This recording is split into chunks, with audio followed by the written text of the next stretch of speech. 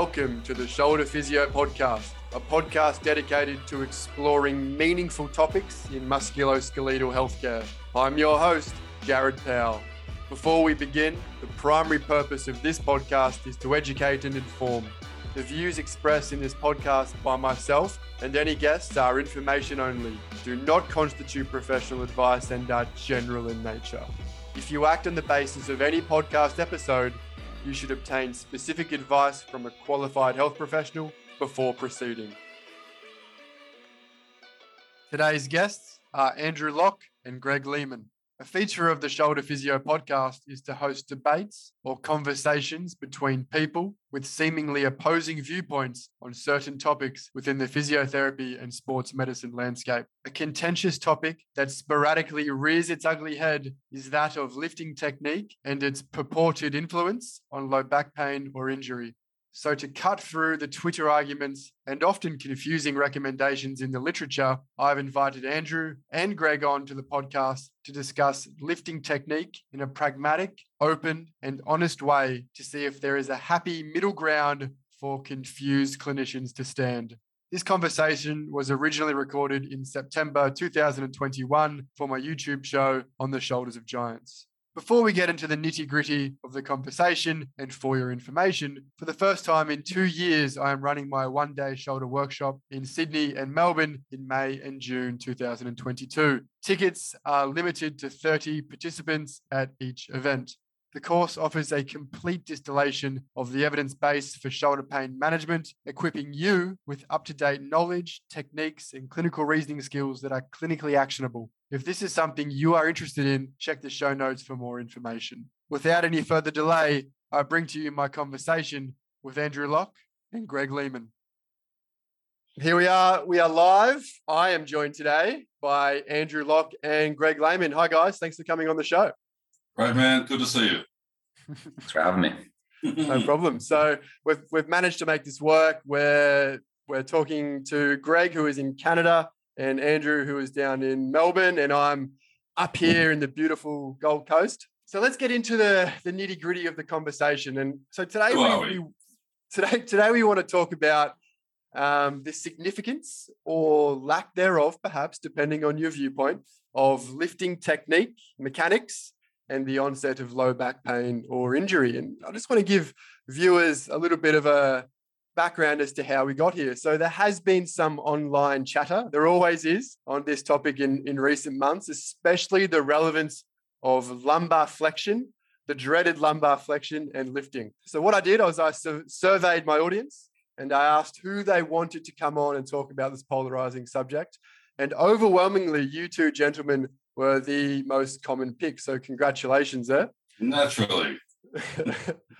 Before we immerse ourselves in this admittedly very nerdy conversation on a Tuesday morning or Monday evening, I want to introduce both guests. So Greg, first and foremost, is a chiro, physio, and strength and conditioning specialist out of Canada. Greg has a reputation of being a critical thinker. I don't know what Greg thinks about that, but that's how I view Greg. Persistently challenging, sometimes annoyingly, to be honest, because sometimes you don't want your beliefs challenged, dogmatic beliefs and assumptions in the musculoskeletal medicine sphere. Now, despite Greg's obvious positive contribution to the profession of physio, I'm actually more impressed recently by his journey towards mastering the skateboard. And you can follow his progress over on the socials. It's always good fun. So thanks, Greg, for coming on. Yeah, mastering. Mastering, exactly right. So Andrew is a physio out of Melbourne, Australia. Andrew has postgrad qualifications investigating spine mechanics and also disc herniation. Andrew is also a credentialed McKenzie therapist. Most impressively, though, Andrew is the World Masters bench press record holder. Andrew, talk to me about that. What's the number? Well, actually, the number is 200 kilos, but I think the record I set was with 186. I set 3 national records all over that. We haven't had an international judge opportunity to take it higher. Let's see if we can make it 225 this year, huh? Wow, that's very impressive. That's very, very impressive. How long have you been lifting? Each dumbbell? In each hand, yes. Pounds. 250 kilos, yes. That's 225 is the goal anyway. Very good. I told Bill Kazmaier that I wanted to bench press 500 pounds. He just looked at me and said, why not 600? Why not? These are the giants we walk amongst. 100%. Hence the name of the show, Shoulders of Giants. You've hit the nail on the head already. Big shoulders they are. All right, so let's get into the talking points, guys, and we're going to get straight into it. But the first question, I think, is almost the most important here. So I want you both, and I'm going to start with you, Greg, to declare your position on this topic, and also want you to tell me and tell the viewers how committed you are to your viewpoint. And are you open, who would have thought, to having your beliefs changed? So Greg, you go first. So just to clarify, the topic is the onset or causation of low back pain. No. And the relevance of lifting. No, it's not the onset of lower back pain. It's lifting. It's a very different thing between pain and lifting. It's injury. So there's a difference between pain and injury. Okay, that's fine. We'll get into that in a minute. So I think we're going to go lifting techniques / mechanics and the onset of low back pain or injury. And you can just discuss the nuances around that. Onset. All right. Yep.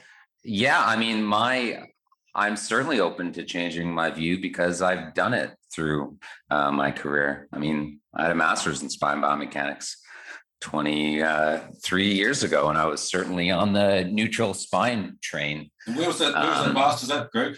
Is that University of Waterloo? All right. Now, I was told it wasn't under biomechanics, under McGill, that you actually never did biomechanics directly under McGill himself. But I don't know what that means. Well, it means he never taught you biomechanics personally. I don't. I would say he taught a course called 620. I went there for my master's. And your master's was on the spinal chiropractic manipulation and EMG placement.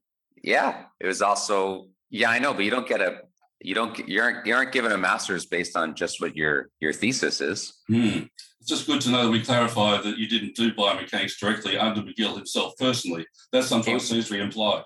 I did my master's in biomechanics. I don't know what to tell you. That's good. It was just clarifying. That was all. No, if you like, what you ever can do is you type in my name and my initials, GJ, and then you'll see what I've published in. I have. And that's why I say I know directly from McGill that even though you say you're one of his students, but it was clear he's. I actually didn't say I was one of his students. That's what I see quite often. It's good to clarify it, perhaps, because it's a misinterpretation about you. No, I didn't say it right now. I was there, and he was my supervisor in that master's, correct?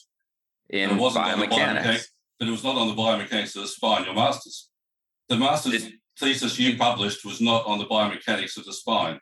The master's you did was on chiropractic manipulation and the EMG of the muscle. That was not a biomechanical study. And spine kinematics. Okay, within that study, and I've read it, it isn't in there. That's all about EMG. What isn't in there?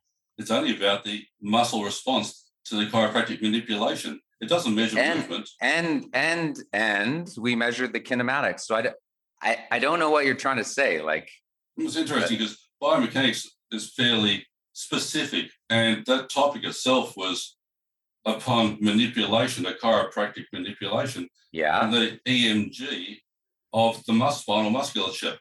That's not a biomechanical study in itself. Okay, sure. I think we're getting gridlocked. So we'll continue. So, like, what the fuck? Are you kidding me? You just said before that you wanted people to have a discussion and you wouldn't interrupt, and then you immediately interrupt. And now I think you have this little gotcha thing. Oh, there's a lot of that. I don't know what your point is. I have a master's in biomechanics. I didn't say that's all it is. I have a master's in biomechanics. It's not the only thing that I published on at the time. We also did study looking at the EMG during different exercises. And my master's thesis, which is not your master's of biomechanics, your thesis, which is one part of acquiring a master's degree, just one part, right, was in kinematics of the spine, which is the measure of the movement of the spine, as well as the electromyogram. It was a shitty thesis. I don't even need to defend it because I could care less about manipulation. But I don't really know what your point is here. Oh, it's good. Continue on. It's so weird. Like, what the fuck are you doing? This is a fun start. Do we want to answer the question or not? Go for it. Continue on. Like, good gosh. Did you go straight to an ad hominem? Oh, no, not yet. No, I think you did. Okay. Actually, go on. Tell us more about my masters from 23 years ago and what I don't know. You're entirely correct. Let's hear your point. You're entirely correct. We'll leave it because I shouldn't have interrupted you. So let's continue on, just as you suggest, and we'll leave other stuff at the end. That's absolutely correct, Greg, and I apologise. Okay, thank you. Good. All right. So Greg, so what is the original question? So your position on this, as we can see, very touchy topic, and also, are you open to having your beliefs changed? Yeah, I absolutely am, because 23 years ago, I don't know what I was doing at that time, but I did have a strongly different view, and I like to read the totality of the literature, and my view has changed through the years. I just don't really feel like anyone can hold very strong opinions on this topic. And if you actually look through sort of the history of this debate, through a broad range of reading different people's views on pains and different biomechanists, you'll see that this debate has never been settled. So I've chosen one side of the fence where it comes to the first onset of low back pain. I don't think that technique is that important, or at least the quibbles that so many people have about technique, like worrying about keeping the spine in neutral or how much it's flexed. I just don't think it's something that we really need to think about. And I hold that view with pretty much technique across the spectrum. It's the same thing in the running world. We get caught up on the knee caving in, or a forefoot strike versus a heel strike. And all of these things are just tiny little pebbles, which for the most part, they might be relevant at an individual level, but I don't think that we can, and you don't even know until after someone's injured. You can't make any broad views or broad statements on a population level about the ideal way for the spine to be in terms of spinal flexion when it comes to the onset of low back pain. So I have no real skin in the game. I have no problem changing my mind. I just would have trouble seeing it changing in tonight or in the next few months, unless we actually have better research that has ever come out. And to be honest, the research that's been done to date doesn't really address the question. Beautiful. It's just hard research to do. And so it could be done. So my position could change. That'd be fine by me. Cool. Okay. So can I just summarize quickly? So you're open to having your beliefs changed, absolutely, when confronted with compelling research. And your viewpoint right now would be that lifting technique for the lumbar spine and also across the body may be just one element in the causation of pain/injury. I would say just probably an element that doesn't even really matter when it comes to spine flexion. 90% flexed versus 40, 50. Just you're worrying about the wrong things there. Great. Andrew, what about you, mate? Oh, well, look, as the famous Roddy Piper once said, I've come here to chew bubblegum and kick ass. And I'm all out of bubblegum today. So let's enjoy it. My clinical viewpoint is one I challenge every day. Every day I test something with a patient in the clinic that I just don't expect to change. I often say to a patient, I don't expect that to change, but I have to test it just in case it did. I test my beliefs every day. Also, I've worked for over 25 years in rehabilitation and lifting, my area. People I've worked with include Ed Cohen, the greatest lifter to have ever lived, 71 world records, 10 world championships. Brian Carroll, who's lifted the heaviest weight by any human being, 1,306 pounds. I work personally with the coach of the world's strongest man and holder of the biggest deadlift in history, 501 kilos. And I've personally competed in some of the biggest contests. As you know, I've set records. Yet Greg seems to indicate that he has more science and authority on the lifting than most of us. And this is weird. Greg bounces on a trampoline and climbs walls and skateboards. You know, you have a look, his most famous student got hurt deadlifting 180 kilos. When you listen to us, look at the numbers that I've got behind me, and this is science. Facts about my approach. Lifting is clearly bounded by principles of physics and all branches of physiology. All the principles of the top coaches, every single Olympic athlete in any sport says there is a best technique. Facts. All biological tissue have fatigue and load capacity. Injury occurs when applied load exceeds failure tolerance. Injury during occupational and athletic endeavours occurs as a result of accumulated trauma produced by repeated low loads, sustained long duration, and usually a final precipitating event. Very few back injuries in lifting are the result of a single event. They're usually a result of cumulative trauma that leads to a culminating event. Injury can be defined from micro-trauma all the way to complete tissue failure. I say injury is totally predictable. You don't adapt to shit technique. You get hurt with shit technique. I mean, have a look at the Meekins deadlift injury. He did a sit-up challenge that involved repeated spinal flexion. Now, that would have softened the ground substance between the collagen fibers of the annulus. That will set up a delamination of the annulus. That produces a disc injury when he end-range flexed segmentally under load with a palm-form deadlift. It's got nothing to do with his mental state. It has everything to do with load, frequency, and form failure. I say it's entirely scientifically predictable. There are principles that we know and apply.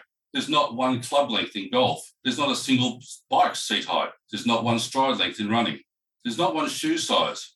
But we will fit the shoes to the foot. We will fit the body to the anthropometrics in the lift. They're principles of biomechanics that we do apply. And there's more to it than that. There's also biological and physiological principles. We adjust everything to a cool toolkit of principles. Movement is neurological skill acquisition. Rehabilitation is teaching the skill to move efficiently and effectively. I would say Greg agrees with those, that principles exist. There is not a best, he can't say, there's not a best way to fit a correct golf club to a person or a racing bike to a person, and lifting positions the same. To imply that there's only one best lifting technique, that you only mean one position, that's preposterous. That's a smoke screen that I actually heard from many pain science advocates. They seem to hide behind it. It's not a mature argument. It's not what anybody says or means.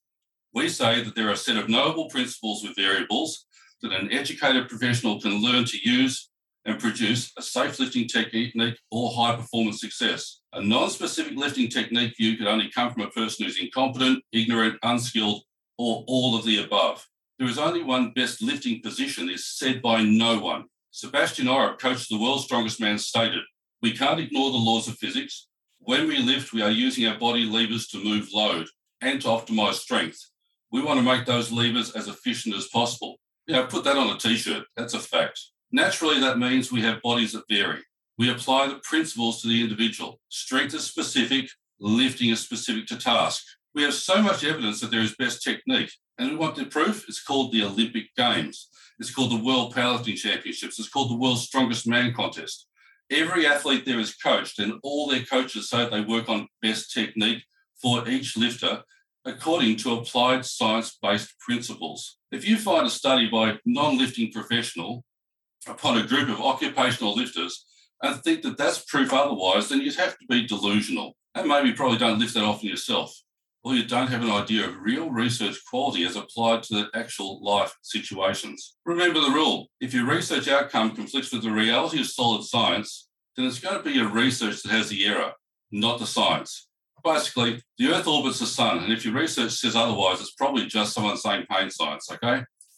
Only a person who doesn't lift or lives in a world of denial and delusion would say that technique does not matter. There's my position. I'm open, as I say, I test it every day. That's a comprehensive position. Greg, yeah, I live it. Any comments to add there, mate? There's quite a lot, I imagine. I think we're confusing technique for performance with... What? Okay, I'll keep on quiet. I think that we're confusing, because I didn't say technique is irrelevant when it comes to performance.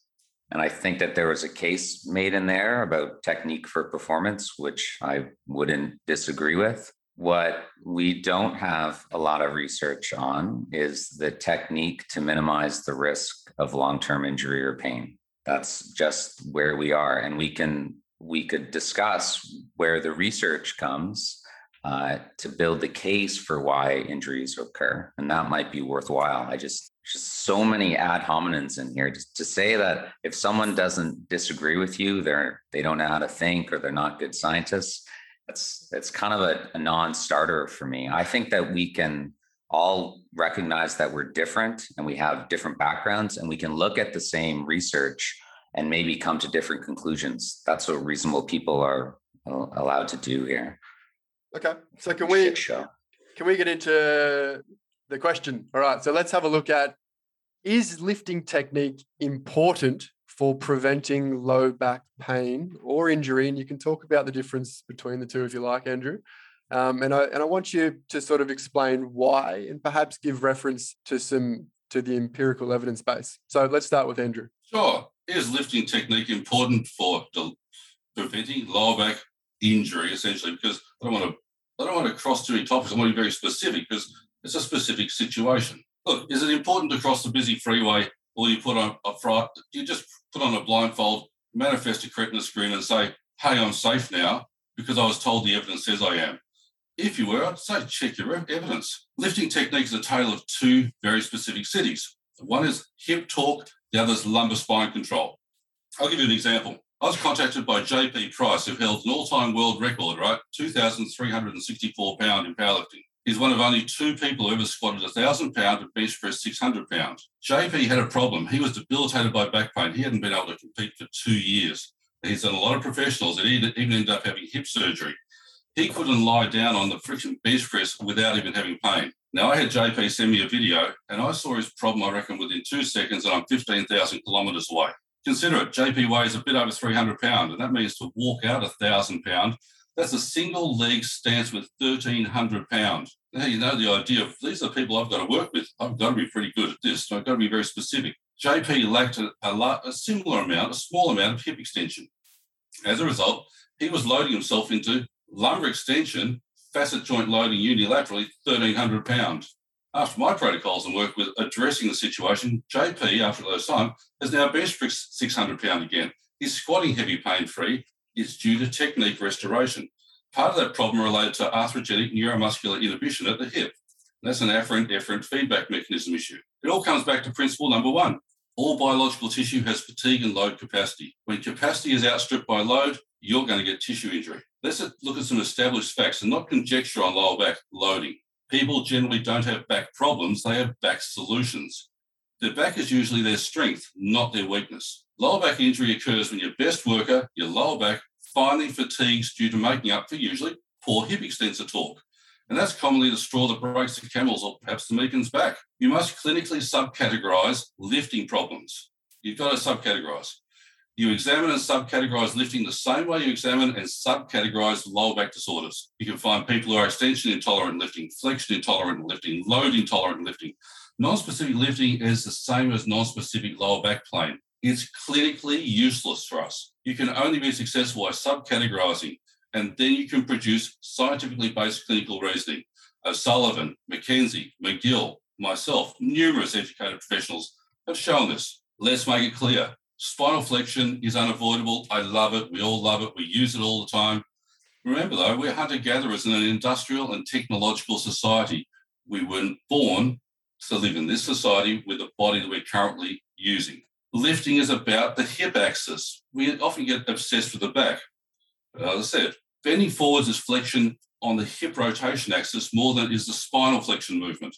So if you're just thinking in terms of lumbar spine, there's no wonder you would get lost. Whereas central prevention to lower back injury, realistically, is the evaluation and interrelationship of three important components. That is the minimization of external moments. That is, the closer the load to the axis of rotation, the lower the external moment arm. That's going to reduce spinal compression forces. That's physics. That's a fact, not opinion. You want to maximize the internal torque. That means you want to maximize hip extension torque around the hip axis. Kellerland's paper, 1989, was started a lot of things.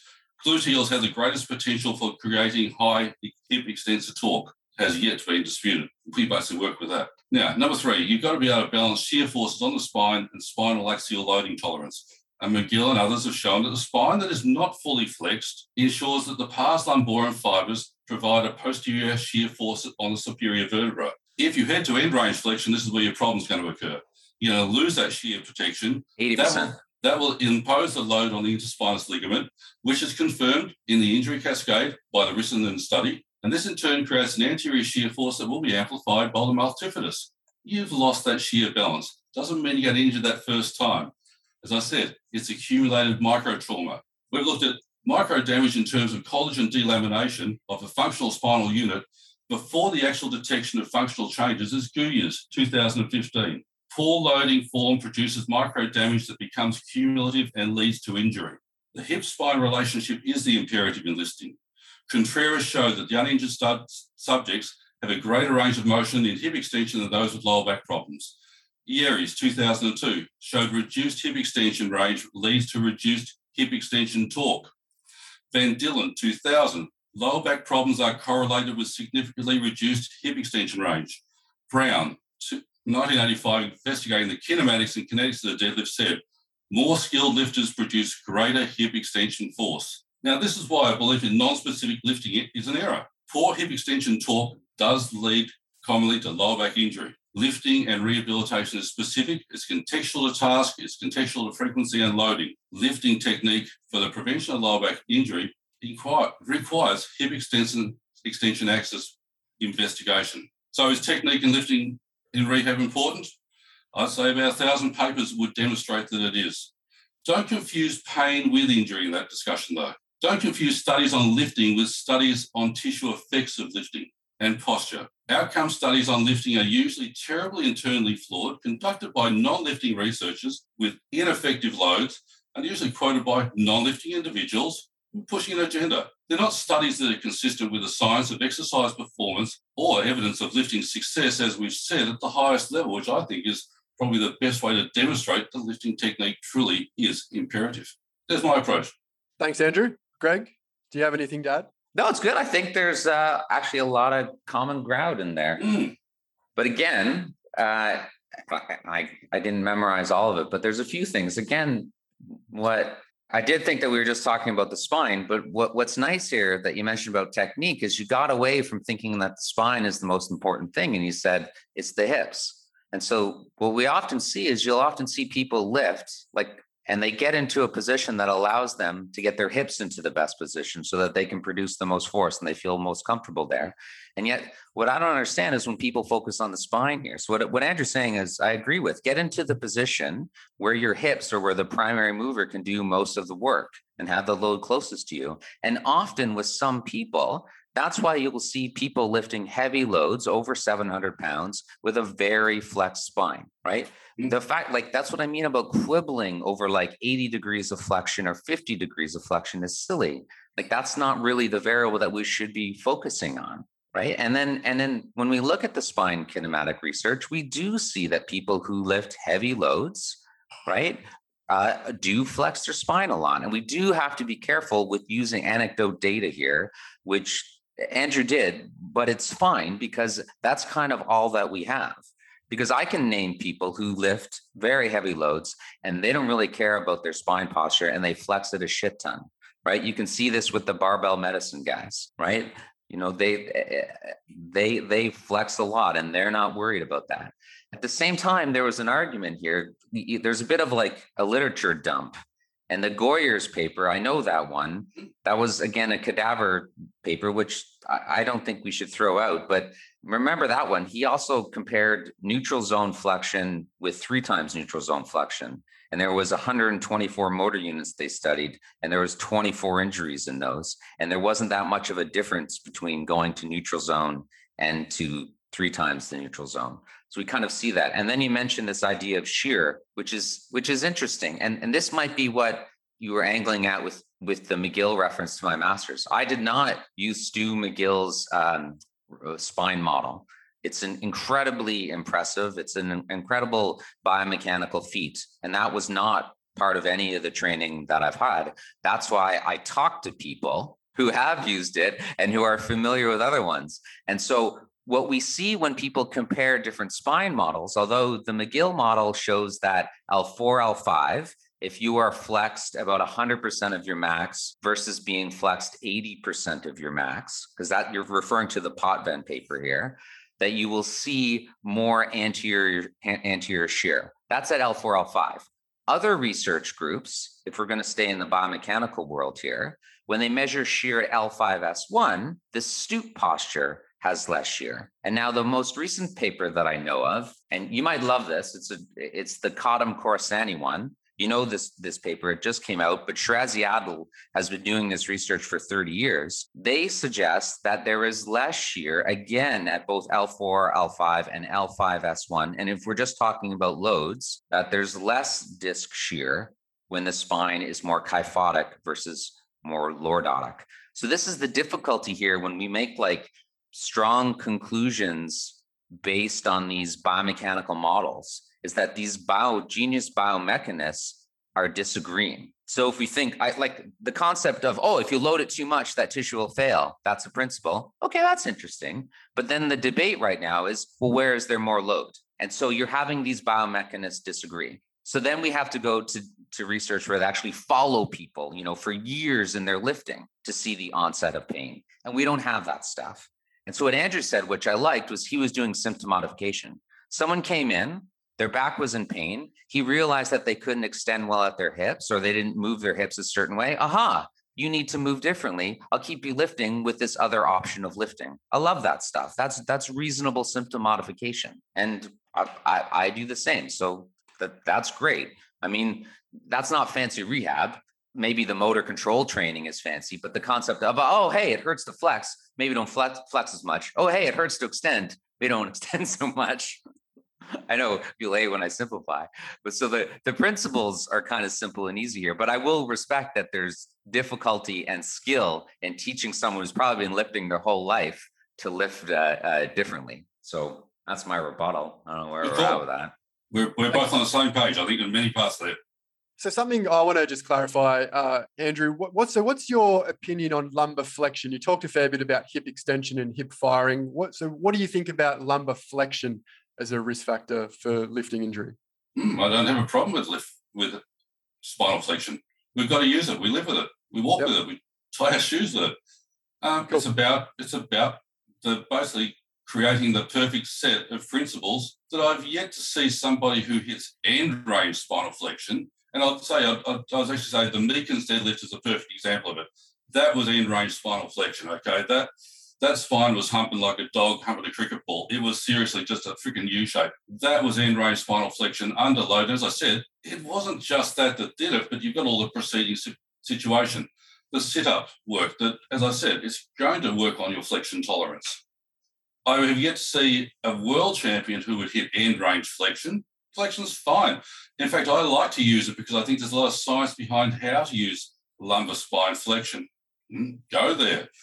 It just takes a lot of skill to identify where a person can be safe. And we're not going to probably start our beginners there because we might just get them working with understanding lifting. We might transition as they become more elite if we can find something better, but we've got to earn the right to move the position. And as I say, with the best coaches, we try and start with the most obvious positions that work with that client. It's very rarely, in fact, I've never seen it, that anyone's going to start their lifting career under a coach in end range spinal flexion in lifting. But we don't say, shit, you got to stay stuck in lordosis. We don't say you can only be in neutral. I think there's a lot of value when you look at a person setting up. Totally no issue. Spinal flexion is a beautiful thing. How else do you think the lifting up an Atlas stone is going to be achieved? You've got to get your spine around that thing. Essentially, it's probably spinal movement under load that we'll talk about. Cool. Greg? We can. So I've heard that argument so I don't know about Adam's case in particular. I do think it would be nice to look at a lot of, like I talked to Tyson Beach about doing this. I don't know if you know Tyson. He did his PhD with Jack Callahan. You mentioned Jack. And he is a great biomechanist in this area. He's the one that's looked at the ability to change spinal flexion under load in a few studies. And I know he would love to look at some heavy lifters. I'm just not sure that people actually, when they're lifting their max weight, are really flexing in the deadlift, not the Atlas stone. Like it'd be great to have a document of how much people really are lifting in the deadlift, because it's definitely more than people think it is. That's finally being recognized these past few years. They're definitely not staying in neutral, although it's very hard to say what the hell neutral is. Right? You can do it with if you take the bones out of the body, but it's hard to say. It does seem like people are lifting and deadlifting, even when it looks like they're in neutral and they're at like 70 to 80% of max. No doubt at all. What's that? No doubt at all. Yeah. And so I do know that McGill's model, the model would be most concerned with that anterior shear that you mentioned, around 80%. Tyson and I was talking about this, and he went back and read the model. He's like, it's 80%. That's where the ligaments sort of kick in. That's where they get out of their the toe region and go into the elastic region there. So that's interesting. That maybe the message through the years has kind of changed. It's not about staying in neutral. It's about not going to 80%. And the irony of that, if you know Patricia Dolan at all, she wrote a paper in 98 saying, you can't stay in neutral. And I emailed her a few years ago. She's like, I'm only worried about 85% max flexion as soon as you get more than that. And so that's the thing with, I mentioned that Kadam Khorassani, and I'm open to this, is they had people going to max kyphosis. I don't know if that's max flexion. Well, so he said there's not, and he wasn't lifting a lot of weight. I'll give you that. So maybe they do more, but this is what I mean. Like, we shouldn't have strong opinions here on this topic. It's not well researched enough, especially with something like deadlifting. You just don't have the data to say how much people are flexing and then where the loads are really going. We better have strong opinions on it, or else you're going to end up with an absolute highway full of crashed lifters. Well, here's the thing. Your athlete that you mentioned, JB, the other argument is why are we sparing the spine? Are we sparing the spine at the cost of the hip? If that guy had hip surgery, maybe he should have been lifting with more flexion his whole life, and he wouldn't have got a hip injury or a hip replacement or whatever he had.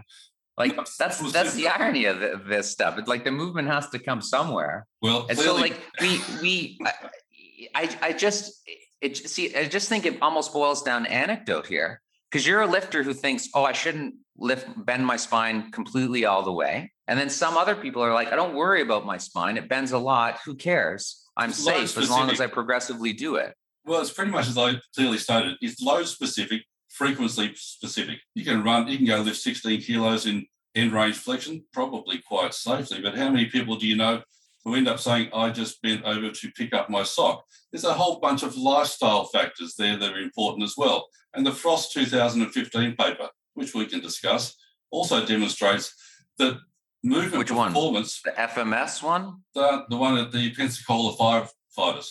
Yeah, it was how to change movement quality. Exercise-based performance enhancement and injury prevention for firefighters. Yeah, but they didn't measure injury. No, injury parameters or injury markers, yes. Well, there's potential surrogates, but they haven't been quantitatively linked with it. And what did it show?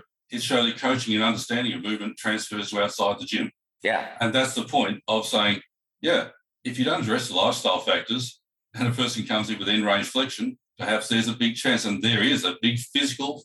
It's straightforward. It's going to be under the laws of physics, biology, and physiology. We know discs creep. We know that exists. So if a person's sitting at their desk in posterior pelvic tilt all day, decides to come in to the gym and go pick up a 16-kilo kettlebell, well, if they hit end-range flexion and they've had already posterior disc creep, the mechanism could already be there for that final straw to break. That's why we're probably wise in how we address it. Yeah, I know. There's just a lot of assumptions there. It's still based on, even if we stay in the biomechanical world, the assumption there is that there's more load on the disc with that peak flexion, and not every biomechanical paper is agreeing with that. Look at Nackhamson then saying, of course, we decrease the hydrostatic pressure by loading the facet joints, don't we? We know that decreases the pressure. Yeah. So what's the other end of it? No. Look at the Kadam Khorassani paper. They measured interdiscal pressure. Mm-hmm. The influence of lordosis and kyphosis was negligible. Well, Wilkie's study was indicated Patricia's Dolan work also supported that more than 20 years ago. So this is the thing. Like, if you take a broader view, and read a lot of different people, this debate has not been resolved. People have been saying different things through the years. Right. If we take this really broad view here, it's not unreasonable to have a different opinion. It's not unreasonable to have a different opinion, but an opinion can be wrong. Let's head into question 3. Anyway, let's into the next part, because we're heading there. We don't want to get too lost. Okay, so let's go to. All right, so this one's for Greg. Let's give Greg a moment in the sun here. So, does technique or biomechanics have any role in the onset of low back pain? And maybe just quantify as best you can, perhaps the percentage. I don't know, it's not a linear thing like that, but how much time would you spend on a lifter looking at their technique, perhaps, in the onset of low back pain or injury? Honestly, I think what's important is I think that we're focusing on the wrong areas when we just focus on spine flexion, right? So I'm comfortable. What I would advocate is that people get into a position where they feel strongest. where they feel most under control, where they're not, if they start to squat or deadlift, they're not going to like lunge to the side or lose their balance. Because I'll totally agree that technique matters. If you're squatting and someone jumps on your back, yeah, there's going to be a biomechanical overload. But I think once you get into a good position where you feel comfortable and you train smart, you can adapt to that. I mean, if you're training the deadlift or the squat through a week, how many max, like greater than 80% deadlifts are you doing? 20, like in terms of total reps, with all the, 3 to 5 minutes recovery between sets, and each set is just what, like 2 to 4 reps? And it's just such a low number of things here. So that question there is the same one that we started with. I'm not sure how it's any different. I will answer another question because we already talked about this one. But when it comes to pain, right?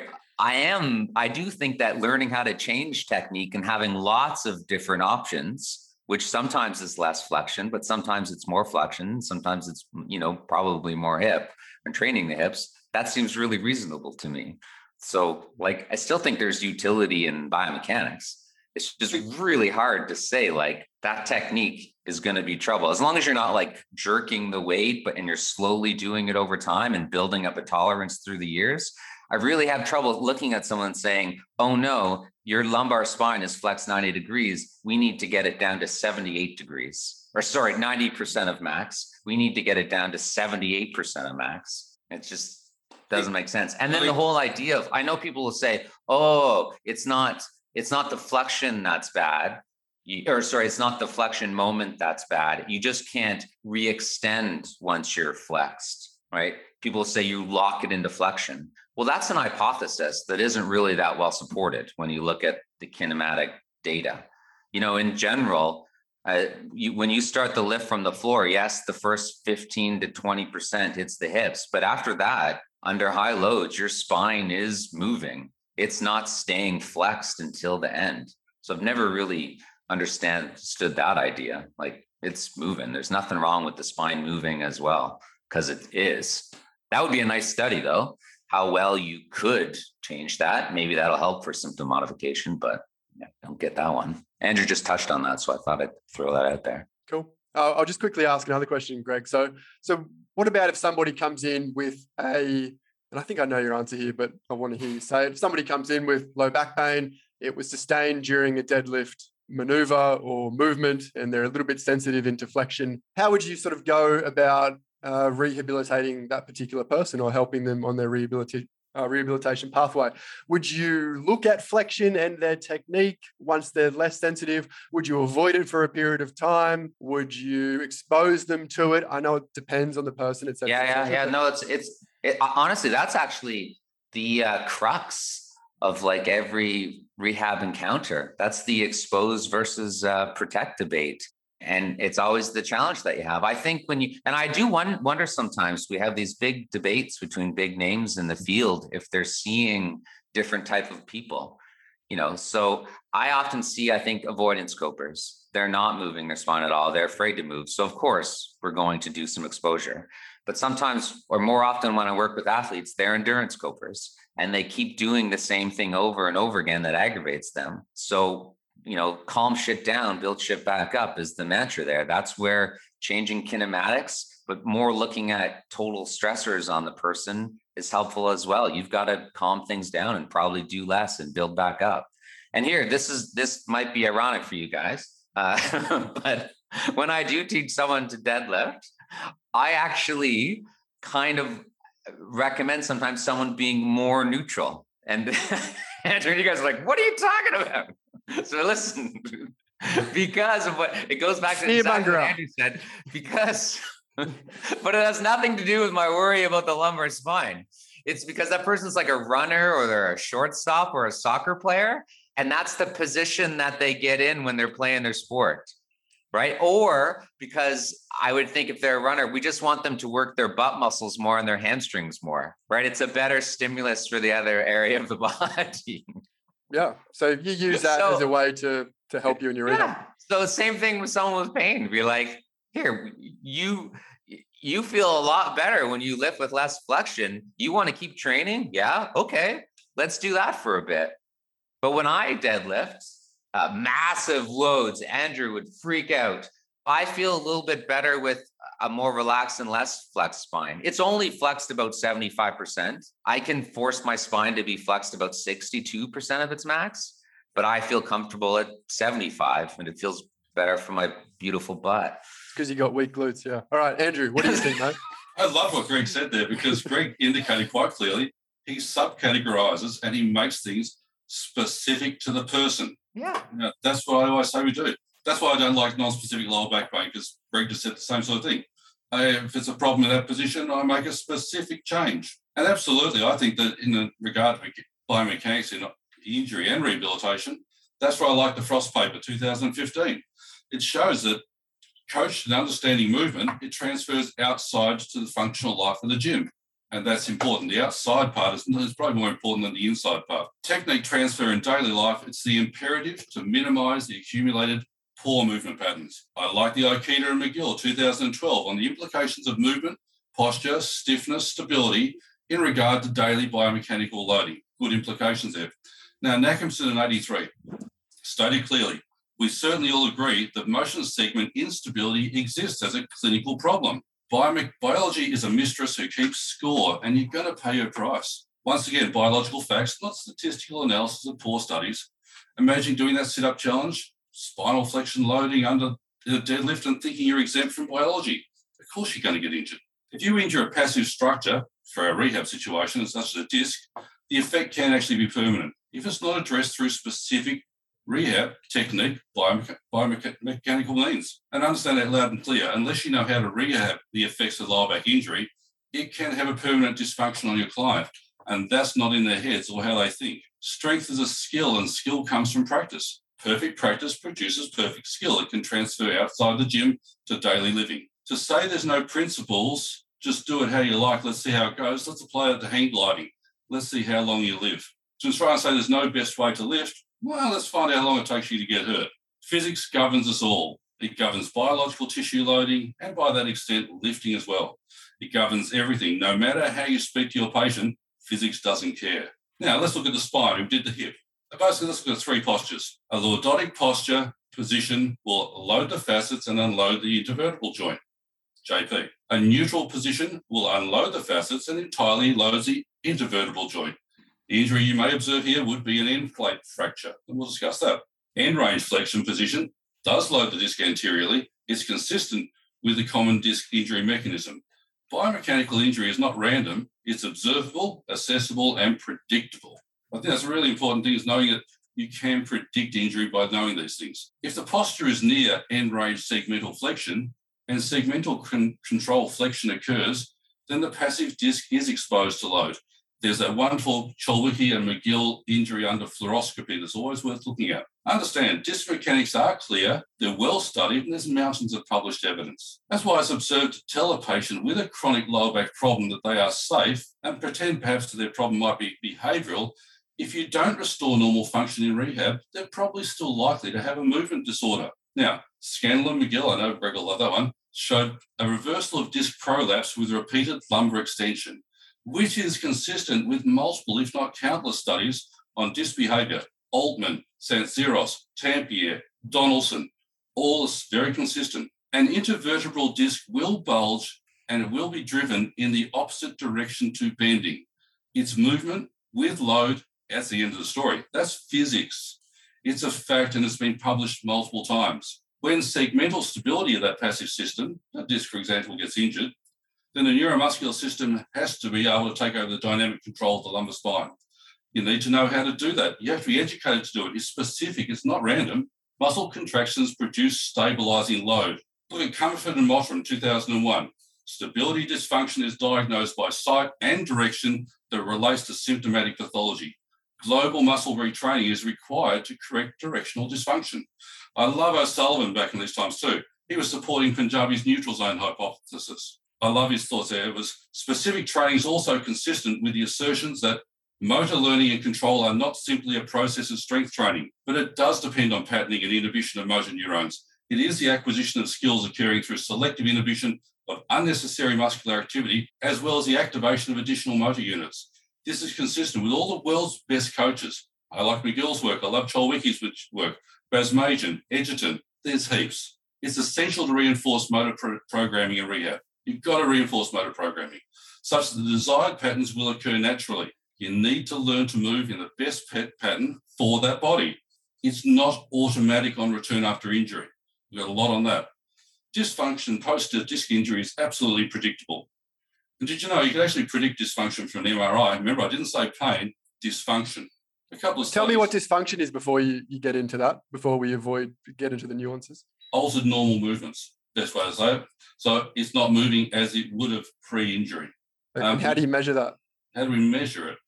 Yeah. Well, perhaps it has been best said coming out fairly soon in regard to some of the work I'll go with. But once again, if we looked at a person who had become injured, and often would see that in the clinic where they would tend to be moving from their back when that's the thing that's getting hurt and you've lost their hip extension control. So maybe arthrogenic neuromuscular inhibitions happened around that hip. So as a result, they're actually, and we would take hours now because I would actually have to take you out clinically how I would work with a patient in this regard.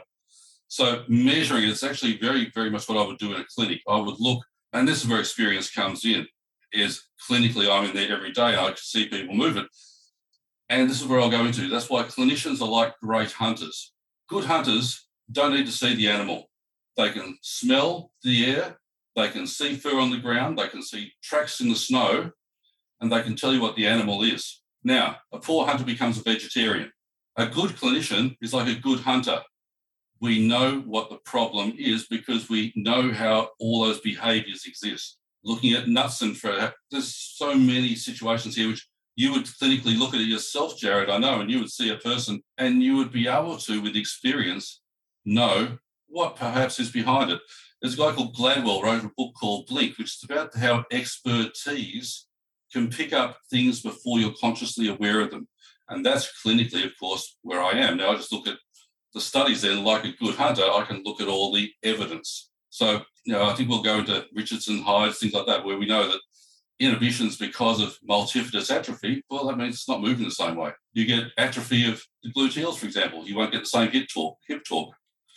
So it's really what you're looking at. You're a clinician and you're a good hunter.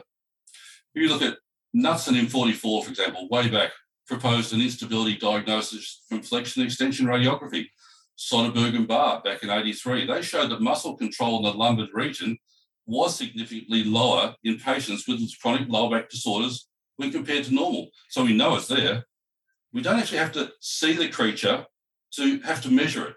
We can know the evidence. Sehoven in 97, patients with chronic lower back disorders had disturbed joint motion and abnormal EMG, regardless of how you speak to them. Now, Richardson in 90 proposed neutral zone decreases with muscular activity. So we're talking about neutral zone control here. You've got an injury, you'll have increased neutral zone, perhaps at the disc. So it's clear that you have to know how to address these things in the clinic. Now, often I would use anti-rotational work to improve sagittal plane, transverse plane applications. Technique really matters in rehab, and that's super important. So when Greg says, hey, just if you fail a load, just load it more and they're going to adapt to it, that's pretty preposterous. Ed Cohen. So when did I say that? Oh, actually, it's on quite a few of your YouTube videos. Load it more and they will adapt. You have said that. Do you deny actually saying load it more and they will adapt? No, and it's context specific. Yeah. So sometimes when you're not loading something and you need a stimulus to adapt, you need to stimulate yourself. Well, perhaps you need to put the context into those things because it wasn't very clear. I certainly do. I would listen to all of them. Because, to load it and say it's going to adapt, that's pretty dangerous. So you would agree. So you would agree with that? If a person comes in with an injury, you're going to change that because that... If someone comes with a hamstring tear, I'm going to load it. It's going to adapt. Lower back problem in lifting? It depends. Good to hear. You're making things specific. We have to pull things apart. Nothing is not specific. It's not a specific diagnosis to say it hurts when they flex. That's not a diagnosis. Who said it was a diagnosis? Is it part of a clinical reasoning pattern? The point of non-specific low back pain is saying that you have no idea where the source of nociception is. How useful just because it hurts when you flex Doesn't mean that you can make a decision about where the tissue is damaged. Well said. And how useful is that in clinical reasoning? It's not. In terms of clinical research, what I'm saying is like to denigrate people for using the term non-specific low back pain. There's an issue with that. Well, what's the issue if it doesn't help us clinically? If it doesn't help us clinically, what's the use of it? That's what I'm saying. You don't need to have a tissue-specific diagnosis. Good. Why do people use it then? Why do people use what then? Non-specific lower back pain. Because they're being academically honest. That's what they mean by it. When you say something is non-specific, it doesn't mean that you can't have an opinion of what the contributors to that pain is. Oh, so you could say you're training too hard. You're not recovering. You need to work on your sleep. You have a shit ton of stress in your life, and you're coping with your life stress by overtraining.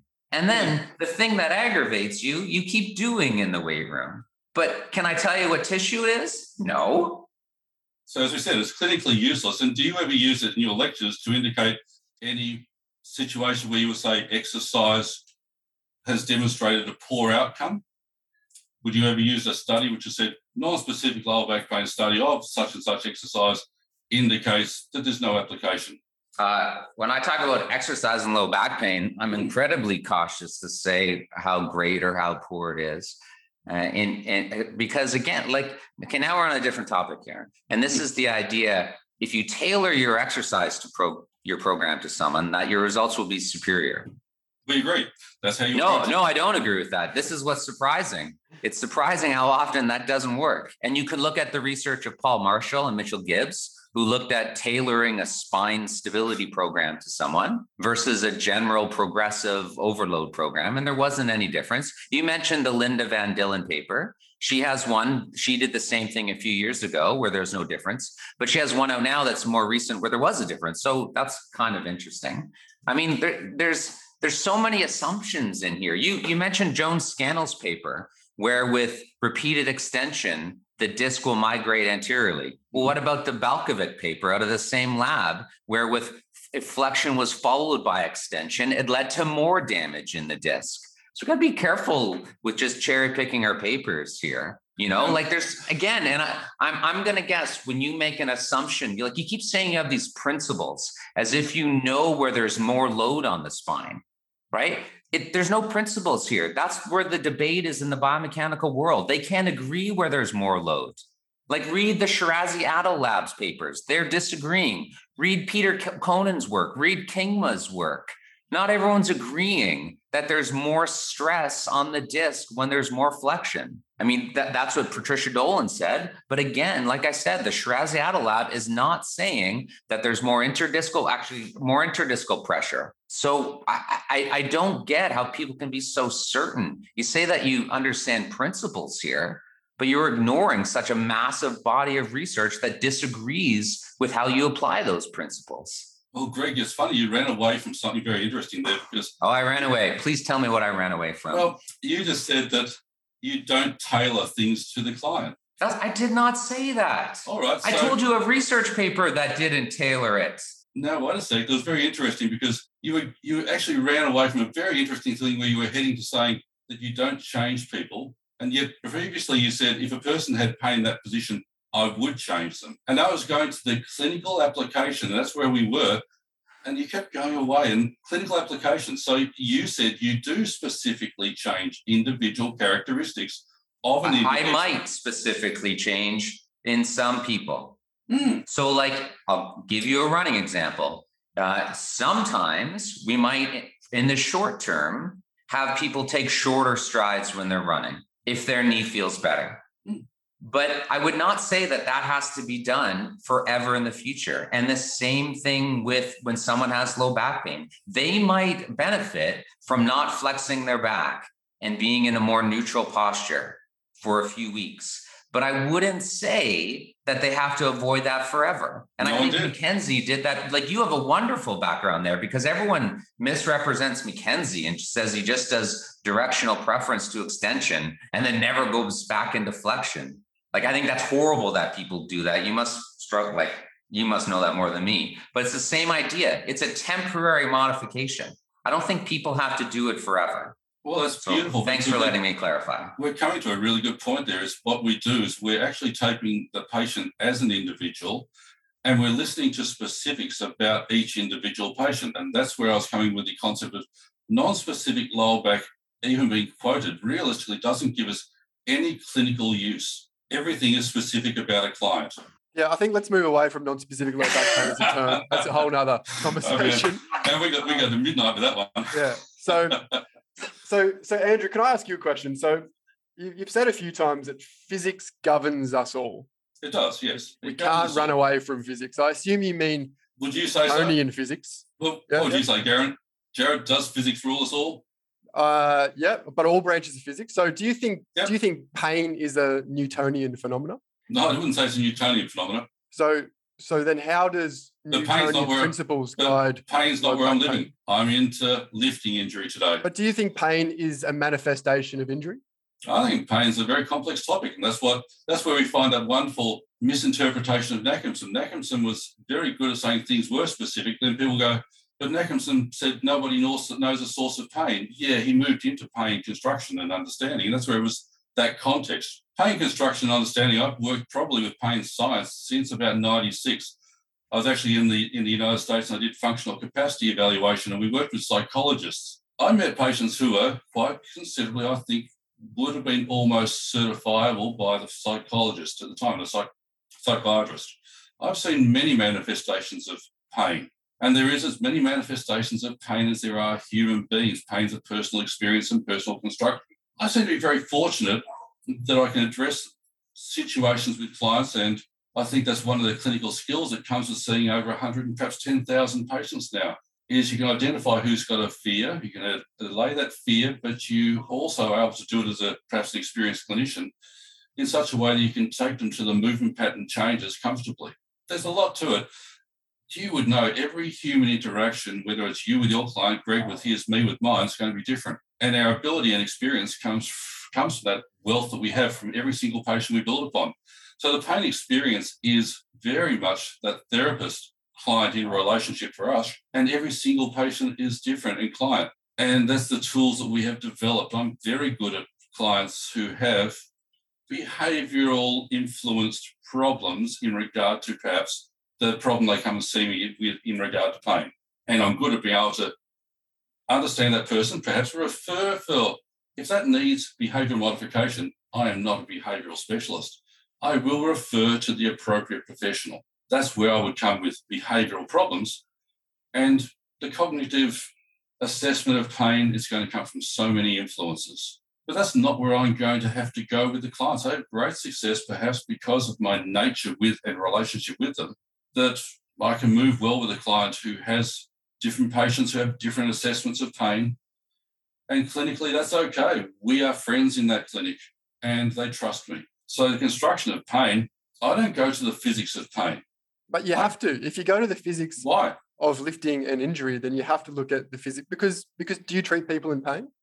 Yeah. But then why don't you try and understand pain? Who said I didn't understand it? Who said I don't understand human beings who are sitting in front of me? Yeah, no. So you understand it's... But I need to understand the physics to understand them. But then why do you go off of people who don't understand the physics of lifting? Because physics of lifting is far more about moments and levers, isn't it? What do you see the physics of pain being then, Jared? The processes of pain, we'll say, which physics underpin, is extraordinarily complicated and built upon by multi-dimensional factors. And explain that, please. We can't reduce it to one factor. Is kind of where we're at here. Well, what physical principles are you using? Physics. Pardon me? What physics are you using? What principles are you using there? Of pain. You just said the physics of principles are related to pain. I want to know the principles you're dealing with. So there's an argument that pain is more of a quantum physical event, which is inherently unpredictable. Seriously, what's that got to do with the moment arm in a lift? No, nothing. I think we're getting a little bit confused here. No, I just pointed out they're very different things, didn't I? Yeah. Yep. Totally. Greg, do you have anything to add here, mate? No, I tried to stay in the mechanical world just to avoid this. But that is the crux here. I think Andrew led with that he wanted to talk about injury.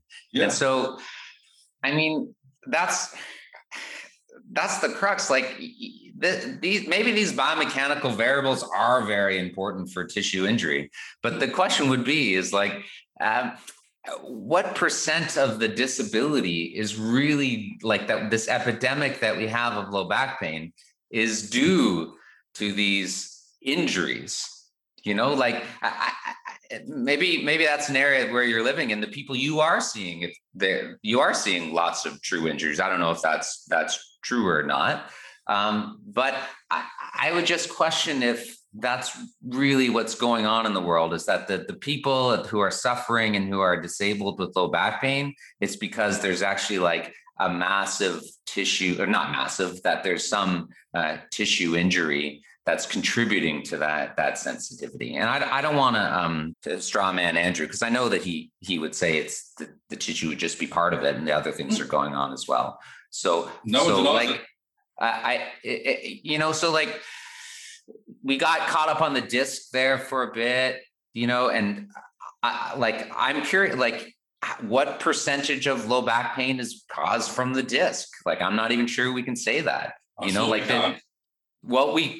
have the Peterson and Laslett paper that only says we can diagnose it if there's centralization, right? Or the directional preference there. But that doesn't tell you what percent of like the number of people who have low back pain throughout the world that's driving that. And again, I reject the hypothesis that it's that peak spinal flexion that's causing the disc injury. Look, even you mentioned, did you say the Parkinson Callahan study or the Goyers and Callahan? You said Goyers. Because the Parkinson one, along with the Wade study and the Veris, they kind of show like neutral really isn't protective for disc injuries. Like they occur at the 30%, the lower loads. That's right. I kind of reject this idea that we know what loads, even if we stay in the injury world, are causing injury. I think that's the crux, and where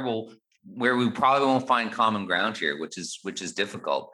Because I think we'd find common ground if we said, we all need to train smart. You need to like not jerk the hell out of your weight. You need to slowly build up. When you're having rough, psychosocial weeks, maybe don't beat the shit out of yourself in the weight room. You need to be smart. You need to recover. I don't think we'll disagree there. Mm-hmm. And I think that's where we should be putting our emphasis. Or working with a coach like yourself, where if performance is your goal, I'm probably not the person you want to work with, where you want to get into the positions that allow you to lift the most weight. And I'm totally comfortable with biomechanics being important there. I'm just less comfortable saying like that is a movement pattern that's going to cause an injury. I just have trouble saying that's a poor movement pattern, because when I try to peel it back and go back to the first principles here, I don't see the research for it, or I see such conflicting work. I think your point was beautiful, Greg, is what, hey, it might be population. Let's cut it right there. It's beautiful. Put it on the cup, all right? You said it well. We might see different populations, huh? I think so. Absolutely. And I think that's when people think like they get confused when it looks like Stu McGill and Peter O'Sullivan are so different. And they're both like, excellent researchers and have so much to offer people. I do wonder if I would guess McGill sees endurance copers, people who need to back off, modify their technique to let shit calm down. And I guess that O'Sullivan is seeing like a lot of avoidance copers. And that's why he's be like, we need to get exposure and deflection. And then unfortunately, I think people get too tribal and they run with that and they misrepresent what both of those two thinkers say. And they pigeonhole them a bit too much.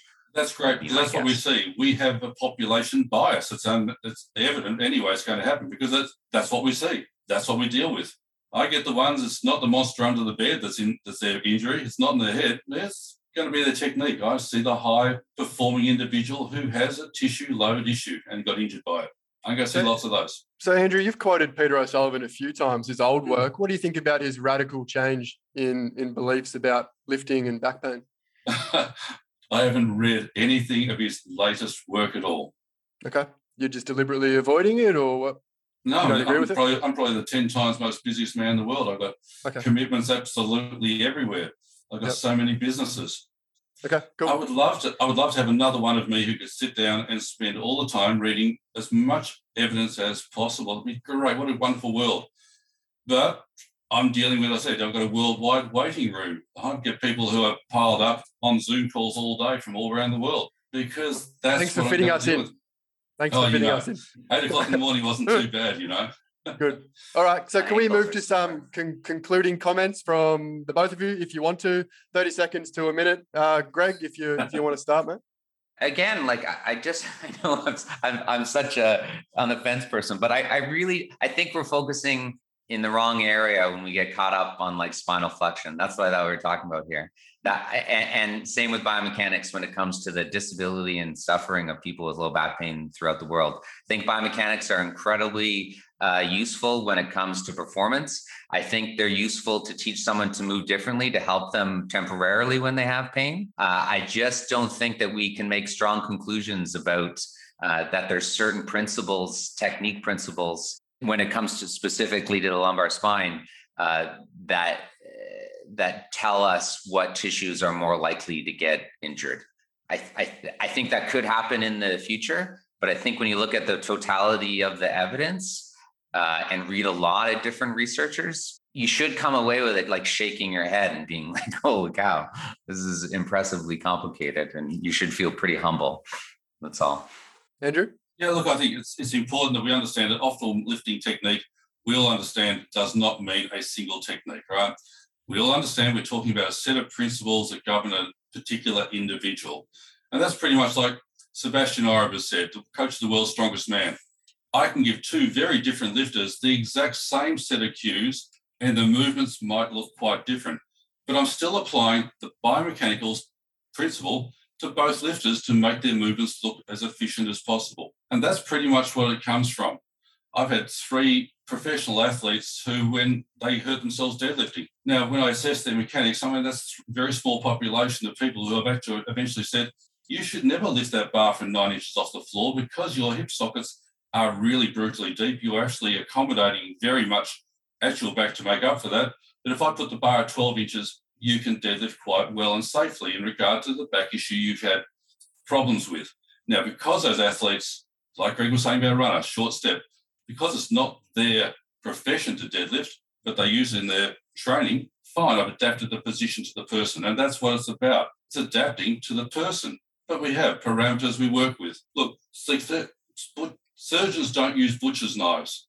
They use scalpels. And I think as clinicians, we should be about the same way. We need to be able to pull things apart very specifically regarding the individual. Now, I'm always talking about the injury component here, but that's behavior as well, isn't it? It is just as specific to the individual. So that's how it all comes together. Without exception, successful clinicians, we determine specifics, and that's what we do. Greg, you, me, whatever, we're talking about specifics. And realistically, we don't do this with generalities. So I just say there's no such thing as a non-specific lifting technique. There's no such thing as a non-specific human being. That's pretty much where I go to. Cool. Surgeons use scalpels and yet surgery still doesn't work. So there you go. All right. Sometimes it does. I'm just joking. Thank you both for coming on and being vulnerable and having this conversation. I really enjoyed it, and I'm sure everyone else will.